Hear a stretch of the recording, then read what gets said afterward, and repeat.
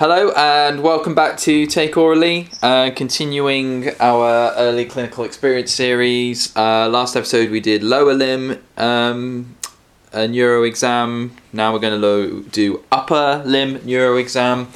And hello Lucy Harris once again. Hello. Hello over Zoom. Hello. Because we are being good and isolated. So we're going to use similar mnemonics to the lower limb, is that right? Yeah, certainly. There's a bit of overlap when it comes to the system. So learn the system and you should be able to do the system for both upper and lower limb neurological examination without missing any of the key points. And again, we're going to be assessing all parts of the neurological system, including the brain, cerebellum, spinal cord, spinal nerves and peripheral nerves. So just in terms of the system, in the Philippines, children still run free. We're going to be examining in general inspection, tone, power, coordination, sensation, reflexes, and function as before. Excellent. Starting with our general inspection, after introducing ourselves to the patient, establishing we have the right patient, and gauging their consent. We would then go on to assess, do a general inspection. And really with general inspection of upper limb neuro, you will be assessing the patient probably sat down, potentially on a couch or a trolley, but looking to see that they've got good symmetry, that they've come to a rest, that they're not leaning to one side in particular. You may have already, entering the cubicle or coming to see them, notice that they are holding themselves in a slightly odd posture, or that they've got some deformity, or you can see some clear muscle wasting on the shoulders or coming down the arms. The mnemonic we use in terms of inspection, and it's a good way of remembering some of the key neurological symptoms you might see, is SWIFT. So assessing for any scars, wasting, involuntary movements, fasciculations and tremors. But alongside that, we want to be assessing also for any skin changes, bruising and swelling, and the symmetry and posture that I spoke about just now. Important to look for any sort of kind of axillary type scars. So if there's going to be any recent surgery, and thinking about sort of brachial plexus, over the brachial plexus area, that might impact on sort of peripheral nerve examination as well. Good. So general inspection, ask the patient if they've got any pain, ask the patient to stop if they do get any pain, because we're going to go on to assess tone. And we're going to be assessing tone all the joints, starting at the wrist, elbow and up to the shoulder.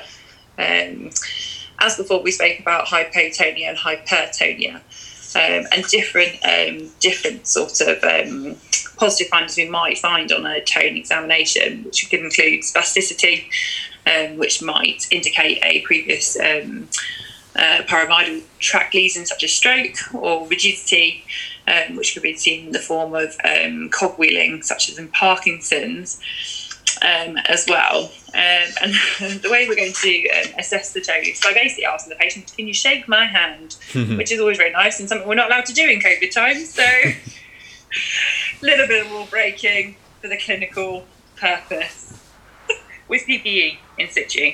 Of course. So holding the patient's hand as if you're going to shake it, but ask the patient to relax their arm as much as possible, and you're supporting their elbow, and you're going to rotate the forearm. I'm rotating you there, Jamie, aren't I, on the screen? Sorry you about are that. A little bit moving me around there. The forearm, flexing and extending the wrist, and using varying speed and movement throughout, because that will really try and elicit any of the spasticity, or basically enhance it and make it a bit more apparent, and any of the rigidity or cogwheeling type movements that you might notice. And then we're going to move up the arm and flex and extend the elbow again. We're going to be doing that at different speeds and movements throughout. And then again, moving up to the shoulder. And you often find the higher you move up, the more the patient then starts to try and help you. You find them sort of lifting their shoulder up and trying to move away from you. And again, it's just reminding them throughout, you need to relax for me, let me take the weight of your arm, no moving your arm for me, just drop that down to the bed, and just sort of reiterating that throughout. So that's tone. We've covered tone. Excellent. So then we would go on to assess power. again, patients quite like doing this test actually. When you start doing with them, they find it quite fun because they get to put their arms up like a boxer. I think that's the best part for them. And all, the women just put their like flex their elbows up normally, and the men actually get a stance like they're actually in a boxing ring. So you ask the patient that we're going to assess the power in their arms, so they're going to have to do some resistant movements to you pulling and pushing their arms. And what you would find in terms of abnormal findings as we move through this part of the examination is that in upper motor neuron disorders that your extensors are a bit worse than your flexors, so you'll find that there's increased weakness to extensors on this on upper limb neuro as opposed to the lower limb side, which is vice versa. In terms of lower motor neuron signs for a upper neurological examination, you might find that there's some proximal weakness to the muscular in muscular diseases and distal weakness in things like neuropathies. You need to isolate each joint, as we mentioned, the lower limb examination, and compare side to side. So don't be testing them at the same time, which is often really tempting because we try and save time, don't we, in our examination, but actually that just potentially completely negates the point of doing the whole test in the first place if we're not picking up the abnormal findings through rushing ourselves. Take your time. So we're going to be assessing abduction of the arm, flexion and extension of the elbow, abduction and adduction of the digits, and flexion and extension of the digits as well, using the same motor examination rating score of 0 to 5 that we discussed in the lower motor neuro, lower that we so using the same scoring system that we used in the lower limb neurological examination. Good. So testing shoulder abduction, C5, and adduction, C6, C7, elbow flexion, C5, C6, and extension C7, C8, wrist flexion C6, C7, and extension C6, and finger abduction, or flexion of the fingers, I should say, C8, and then thumb abduction testing T1. So we've covered all of the dermatomes for the upper limb myotones. So we've covered all of the myotones for the upper limb. Brilliant. At that stage.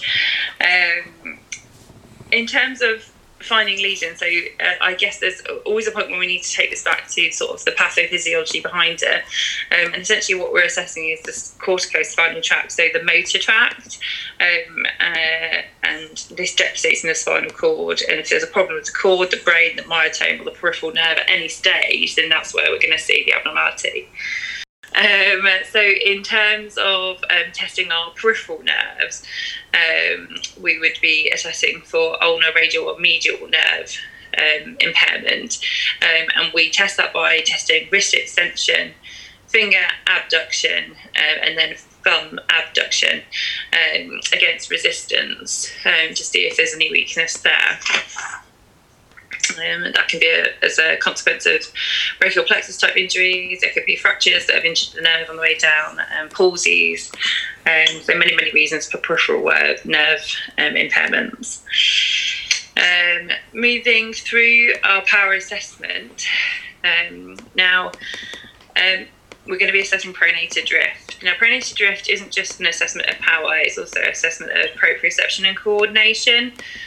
But it is incredibly sensitive, so it's 80% sensitive in terms of its diagnostic. Just 80% sensitive, isn't it, really? Yeah.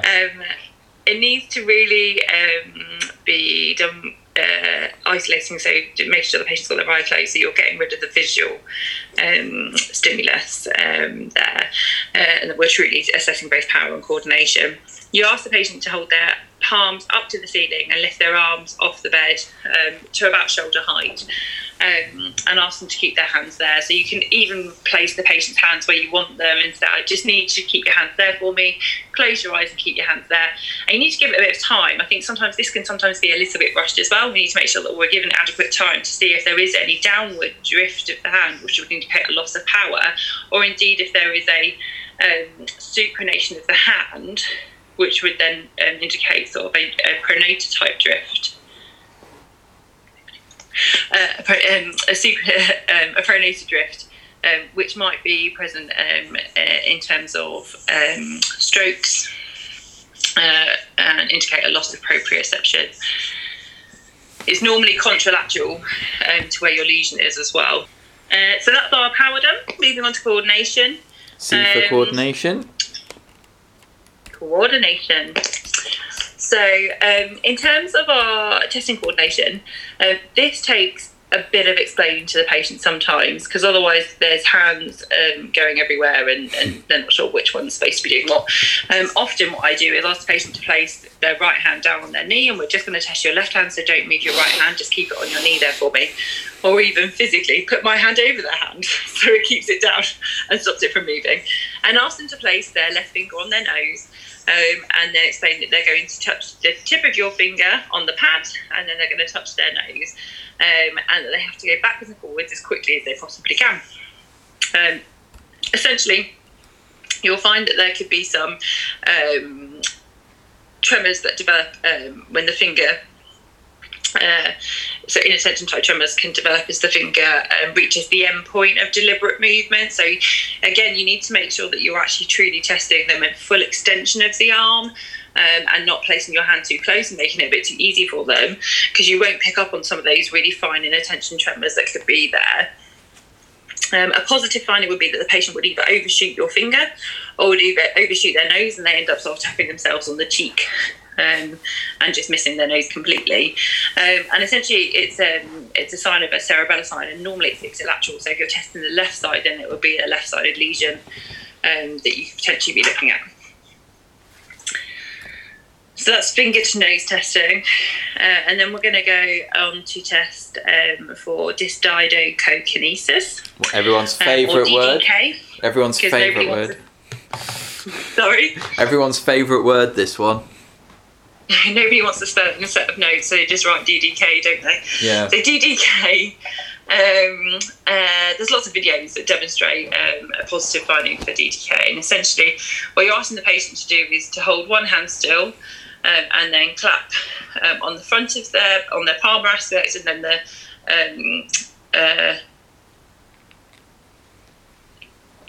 palmar dorsal aspect of their hand. Palmar aspect. Palmar. So it's like that. And then turning. I'm demonstrating it now. I don't know how to describe it on a podcast, really. So you ask the patient to clap the back of the hand and the front of the hand, and switching between the two. Yeah. So clapping backwards and forwards, but holding the left hand still, for instance, and clapping backwards and forward with the right hand. And they should be able to pronate and supinate their hand beautifully and clap either side without much difficulty. What you can find is that they can get a fluctuation in terms of speed.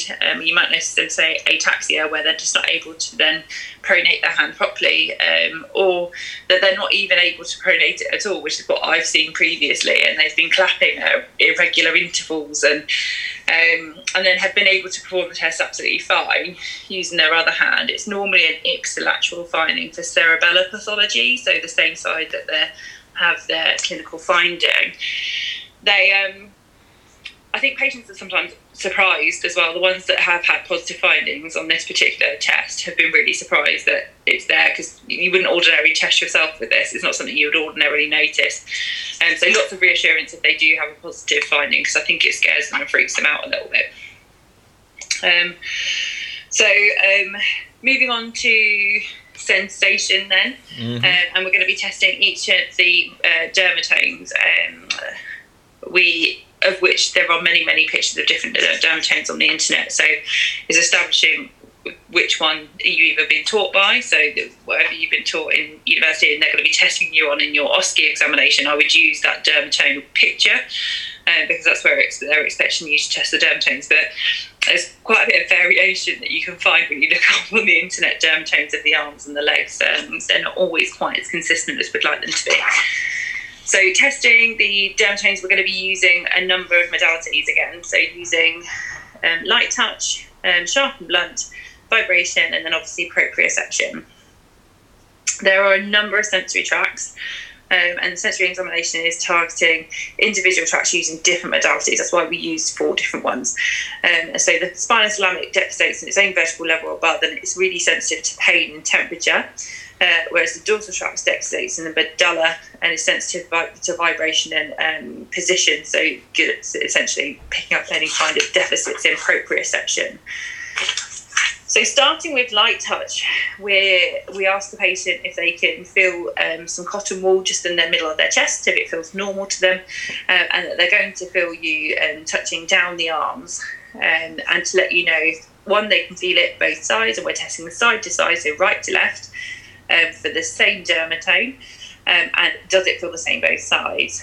So asking the patient just to say yes each time you touch them, and clarifying with the patient afterwards, does it feel the same both sides? Neurotip, moving on to differentiate between sharp and blunt touch, and that's testing the spinothalamic tracts again, so to see if there's a deficit there, and it gets you to really pinpoint where that lesion, if there is a lesion, could possibly be. Excellent. We go on to do vibration with the tuning fork. With the tuning fork, 128 megahertz, no more, no less. And ask the patient if they can feel it in the centre of their chest as a sort of a test, really, to begin with, so they know what they're going to be feeling. Starting at the most distal phalanx, interphalangeal joint, asking the patient to close their eyes, so we've taken out the sensory aspect in terms of vision, and asking when they can feel the tuning fork stop vibrating, you stop it vibrating. If they don't have sensation distally, then you keep moving up each of the joints until you get to a point where the patient is able to feel the vibration and feel it stopping. Good.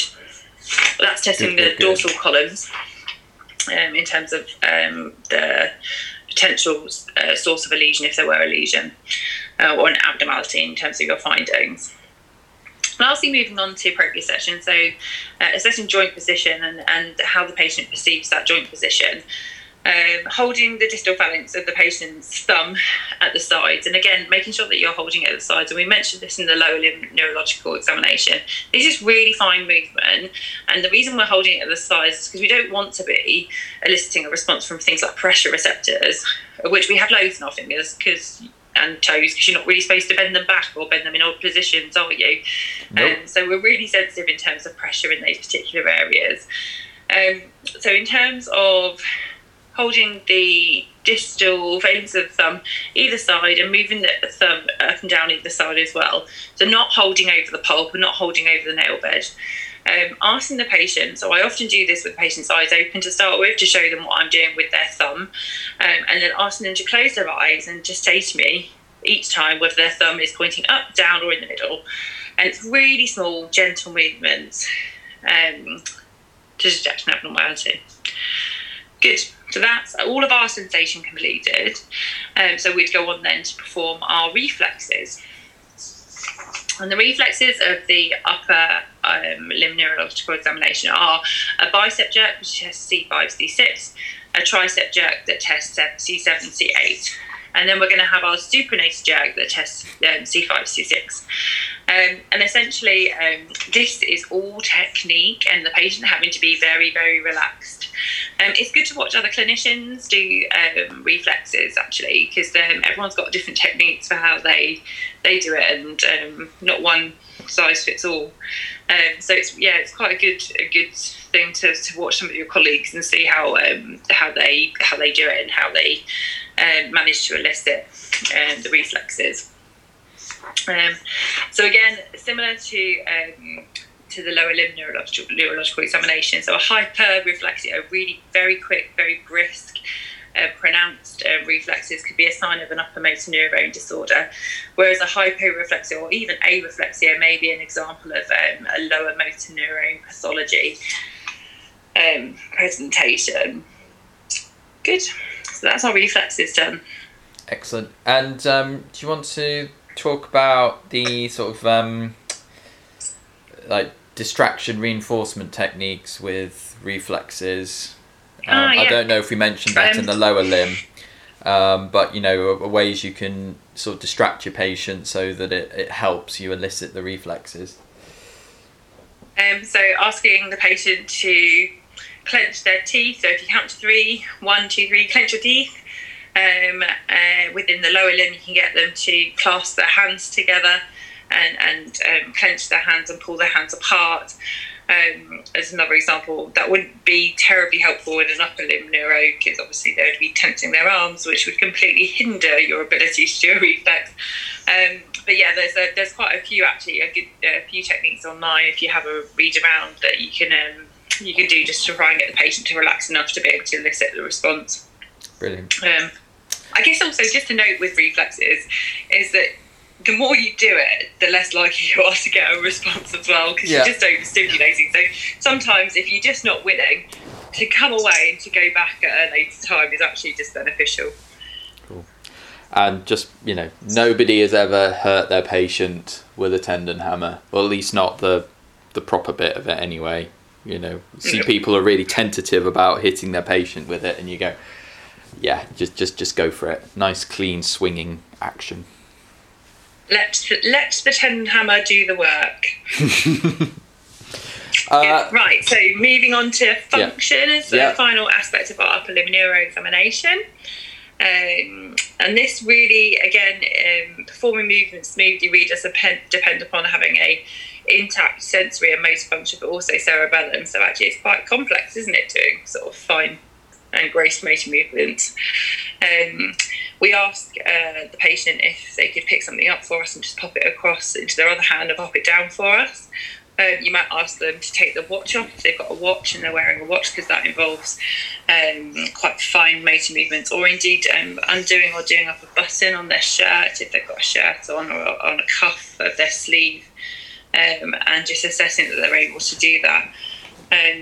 Buttons are quite good because it assesses both hands at the same time, so you can assess both hands at the same time in terms of function.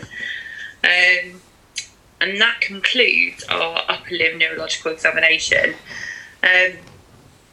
So just remembering the system of, in the Philippines, children still run free, and the specific components that are relevant for upper limb neuro and the ones that are relevant for lower limb neuro just slightly differ, obviously. So it's just remembering which ones slot into where. Excellent. And I'll stick the Geeky Medics video on the blog as well. Perfect. And thank you very much, Lucy. Thank you, Jamie. Bye.